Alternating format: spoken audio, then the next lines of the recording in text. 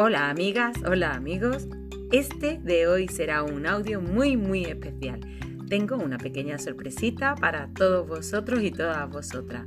Espero realmente que lo disfrutéis. Entramos en 3, 2, 1.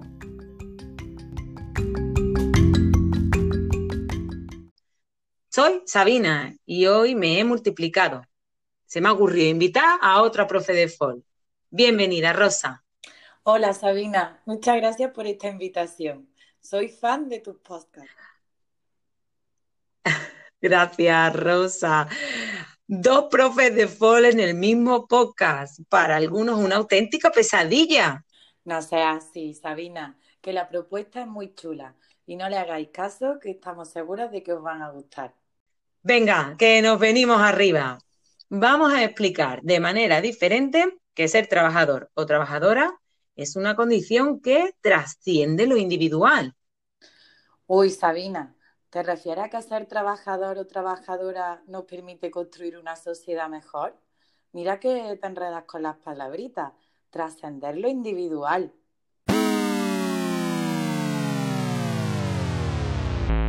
Eso, Rosa, menos mal que te tengo.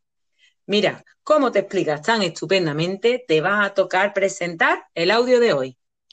Ay, Sabina, será todo un honor. Queridos y queridas oyentes, hoy vamos a explicaros por qué son tan importantes los trabajadores y las trabajadoras. Y para ello os vamos a presentar 3 dilemas que necesitamos que nos ayudéis a resolver. Lo primero que vamos a explicaros es qué es un dilema. Un dilema es una situación compleja en la que hay que decidir sí o sí. A ver, los dilemas son situaciones reales que nosotras hemos novelado para que sea mucho más fácil entenderlas. Y estos dilemas tienen su aquel. Pensad que cuando un joven no encuentra trabajo, podríamos decir que es un desempleado o una desempleada más. Alguien que va a tener que posponer su sueño a un momento posterior en el que tenga la suerte de incorporarse al mercado laboral. Pero si lo analizamos en términos sociales, cada joven que no encuentra trabajo es mucho más. Y esto es lo que pretendemos que entre todas y todos resolvamos hoy. Bueno, Sabina, pero si queremos hacer esto, vamos a tener que darle a los chicos y chicas las claves necesarias para resolver un dilema, porque esto a veces no resulta nada fácil. Rosa, tienes toda la razón. Empecemos por explicaros que vamos a proponeros 3 historias. Cada una tiene su título. Lápiz y papel y tomad nota.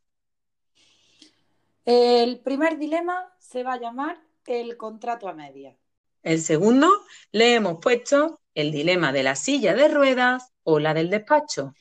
y el último dilema se va a llamar el de la pancarta. Y es muy importante que escuchéis atentamente todos los dilemas. Una vez que los escucháis, os vamos a facilitar 2 posibles alternativas de solución que se nos han ocurrido a nosotras. Claro, Sabina, así le echamos un cable a estos oyentes que tenemos, porque somos de folk y en el fondo somos buena gente. Somos buena gente. Pensad si os parecen adecuadas estas soluciones. Y recordad, serán 2 soluciones para cada dilema. Aunque lo que nos gustaría verdaderamente es que nuestros oyentes piensen una tercera solución que encaje mejor con la forma de ver o de entender la situación que ellos tienen, porque todas las soluciones que se planteen son válidas, ¿no, Sabina? Así es, todas las soluciones son válidas. Eso es lo que tiene un dilema moral. Bueno, resumiéndole un poco a nuestros queridos oyentes, lo primero que tienen que hacer entonces es escuchar el problema y las soluciones que nosotros les hemos presentado. Lo segundo, que sería lo ideal, es que ellos propusieran una solución alternativa que encaje mejor con la forma de ser o de pensar que tengan. La tercera es que elijan una de las soluciones finalistas. Y entonces lo último que tienen que hacer es preparar un análisis de ventajas e inconvenientes, ¿no? Así es, Rosa, perfecto. Uy, ¿crees que estos chicos y chicas se atreverán con estos dilemas? Seguro que se atreven. Venga, empecemos con estos dilemas que ya estoy nerviosa. Vamos al por el primero, el que le hemos puesto de título El contrato a medias. Uf, nada más el título ya da pista. Venga, os pongo en situación. Trinidad acaba de salir del ciclo formativo que ha estudiado y tiene muchas ganas de trabajar. La empresa en la que realizó sus prácticas le ha ofertado quedarse y cubrir las vacaciones de sus compañeros y compañeras.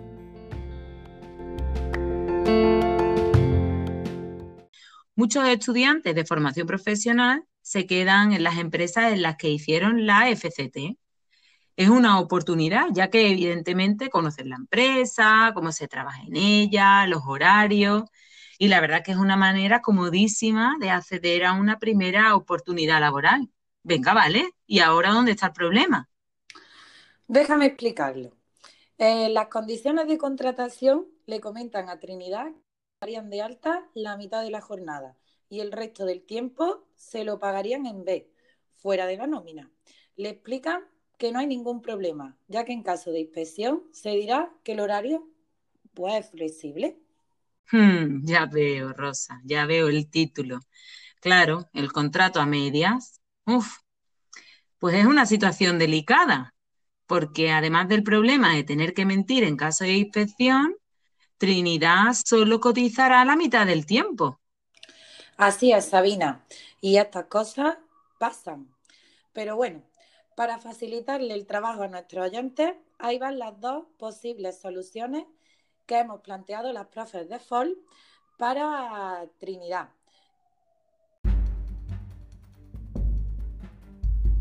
A ver, empiezo yo. Mira, la primera es que, bueno, Trinidad piensa que es importante aclarar lo del horario flexible y dejar claro que, bueno, que no puede aceptar estas condiciones. Trinidad sabe que las empresas tienen la obligación de registrar la jornada. Por supuesto, eso se lo ha dicho su profe de FOL. En caso contrario, la empresa incurre en una grave irresponsabilidad, ya que en caso de inspección podría ser evidentemente sancionada. Trinidad piensa que debe explicárselo a la persona con la que está hablando. Muy buena solución. Ahí va la segunda opción que hemos planteado. Querido oyente, a Trinidad le da igual que la empresa sea sancionada o no. Lo que le preocupa es cotizar porque sabe que el derecho a cobrar prestaciones depende de las horas trabajadas. Trinidad piensa qué repercusiones tendrá esto, por ejemplo, en el cobro del desempleo. Le suena que hay un periodo mínimo de cotización y que los topes se calculan en función de las horas cotizadas. Trinidad lo ha comentado con los compañeros y compañeras que han evitado hablar del tema, así que ha decidido acudir a un sindicato a que le aclaren un poco sus dudas. Madre mía, Rosa, sí que nos lo has puesto difícil.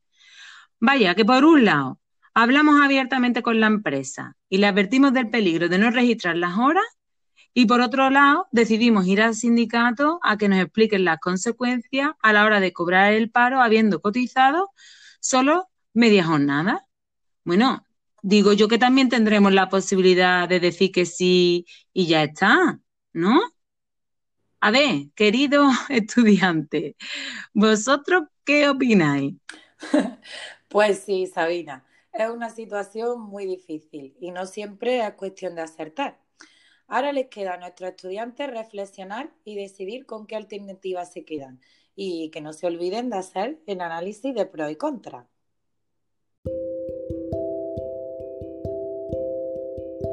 Y esto no queda aquí. Tenemos pensado un segundo dilema. A este le hemos puesto la silla de ruedas o la silla del despacho.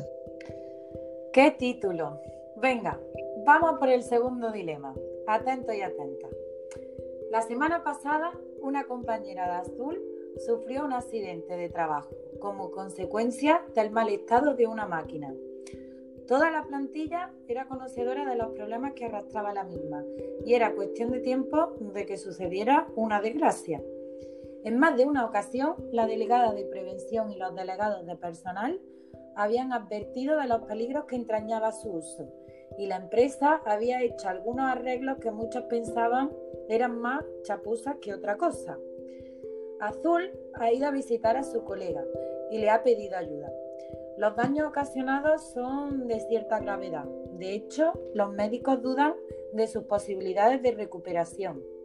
Está pensando en denunciar a la empresa y reclamar responsabilidades, ya que incluso le están hablando de una incapacidad permanente.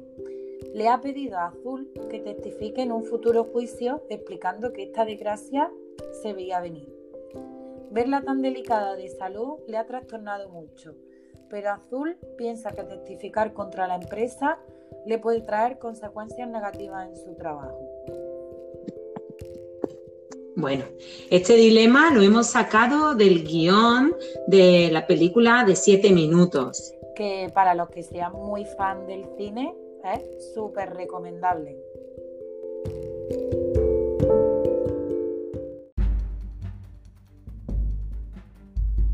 Bueno, y voy a empezar yo explicando cuál sería la primera opción para nuestra protagonista.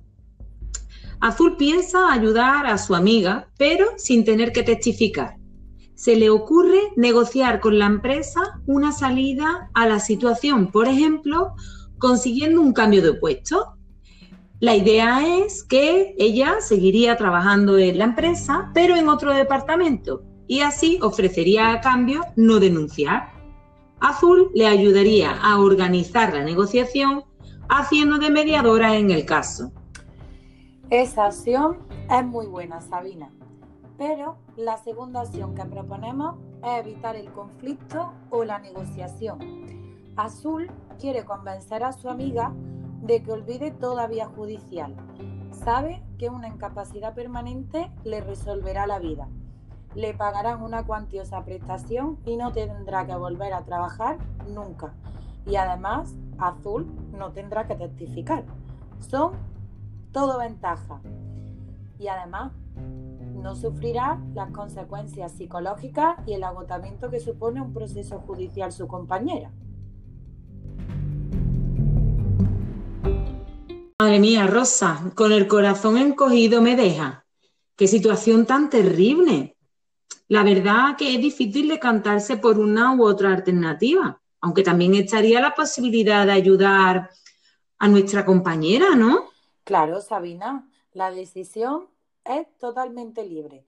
Azul puede testificar, puede negociar o puede convencer a su compañera de que se olvide del juicio y luche por conseguir su prestación.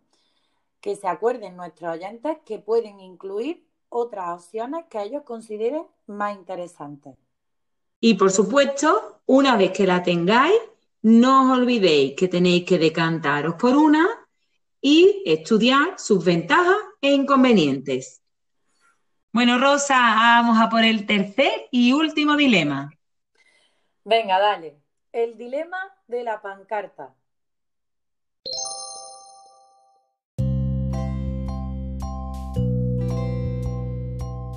Buen título, sí señor. Os lo voy a contar. La empresa en la que trabaja Noel pretende hacer un cambio de jornada que permita un descanso en medio de la semana. La propuesta de la empresa es librar un día entre semana. En concreto, se ha hablado del miércoles. Y día y medio el fin de semana. Esto implica que la plantilla tendrá que trabajar de manera obligatoria la mañana del sábado. El horario hasta ahora había sido de lunes a viernes, pero el Departamento de Recursos Humanos considera que este cambio beneficia a los trabajadores y trabajadoras, ya que permite que tengan un día lectivo de descanso y así facilitar la conciliación laboral y familiar. No obstante, la mayoría de la plantilla está en contra de este cambio y se ha convocado una huelga. Un grupo de compañeros y compañeras han quedado al encargo de pancartas para su uso el día de la huelga. Han pedido ayuda a toda la plantilla para hacer la cartelería y han quedado en la puerta del centro de trabajo la mañana en la que están convocados los trabajadores y trabajadoras. Cuando llega a casa, la familia de Noel le pide que evite señalarse de esa manera contra la voluntad de la empresa, ya que según ellos esto le traerá consecuencias negativas. Vaya dilema.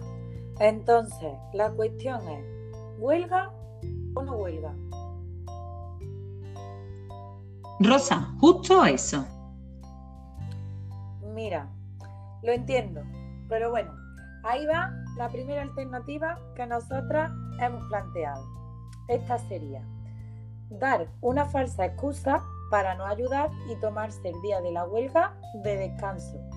Plantea un perfil bajo que le permite no señalarse siguiendo los consejos de su familia y así no ser arrepentido por la empresa.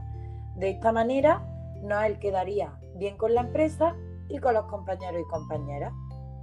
O, en segundo lugar, Noel piensa que tiene la opción de ayudar y manifestarse al considerar que está en todo su derecho de hacerlo. Aunque en el fondo Noel tiene ese miedo de perder el trabajo ya que su contrato es temporal. Así nos queda que las opciones son hacer huelga sin implicarse demasiado y aprovechando el día libre o hacer la huelga participando activamente en la manifestación.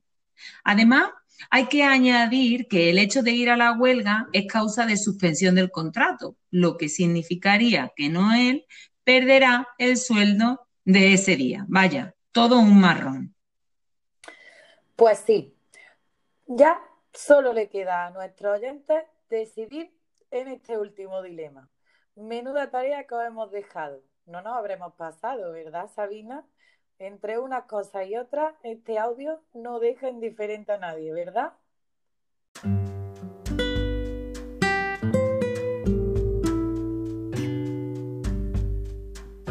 Ya dijimos al inicio del audio que iba a ser complicado.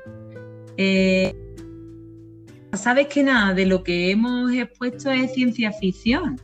Por desgracia, sabemos que estas situaciones se presentan en más ocasiones de las que nos gustaría. Como profes de FOL, nuestra intención es promover la reflexión y facilitar un aprendizaje real y aplicable en un futuro. Sinceramente, estoy convencida de que no nos hemos pasado. Sabina, me dejan más tranquila, aunque verdaderamente lo que me gustaría es que nuestros oyentes no se tuvieran que enfrentar a este tipo de situaciones en su vida laboral. Pero bueno, trabajar estos dilemas puede resultar más práctico de lo que podáis pensar.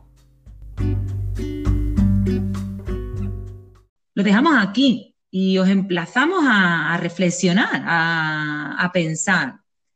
Además, por mi parte, bueno, me queda agradecerte, Rosa, tu disposición en medio del verano, sabiendo que estás disfrutando de tus vacaciones y, bueno, me gustaría que, ya que introdujiste el audio, me gustaría que también lo despidieras tú.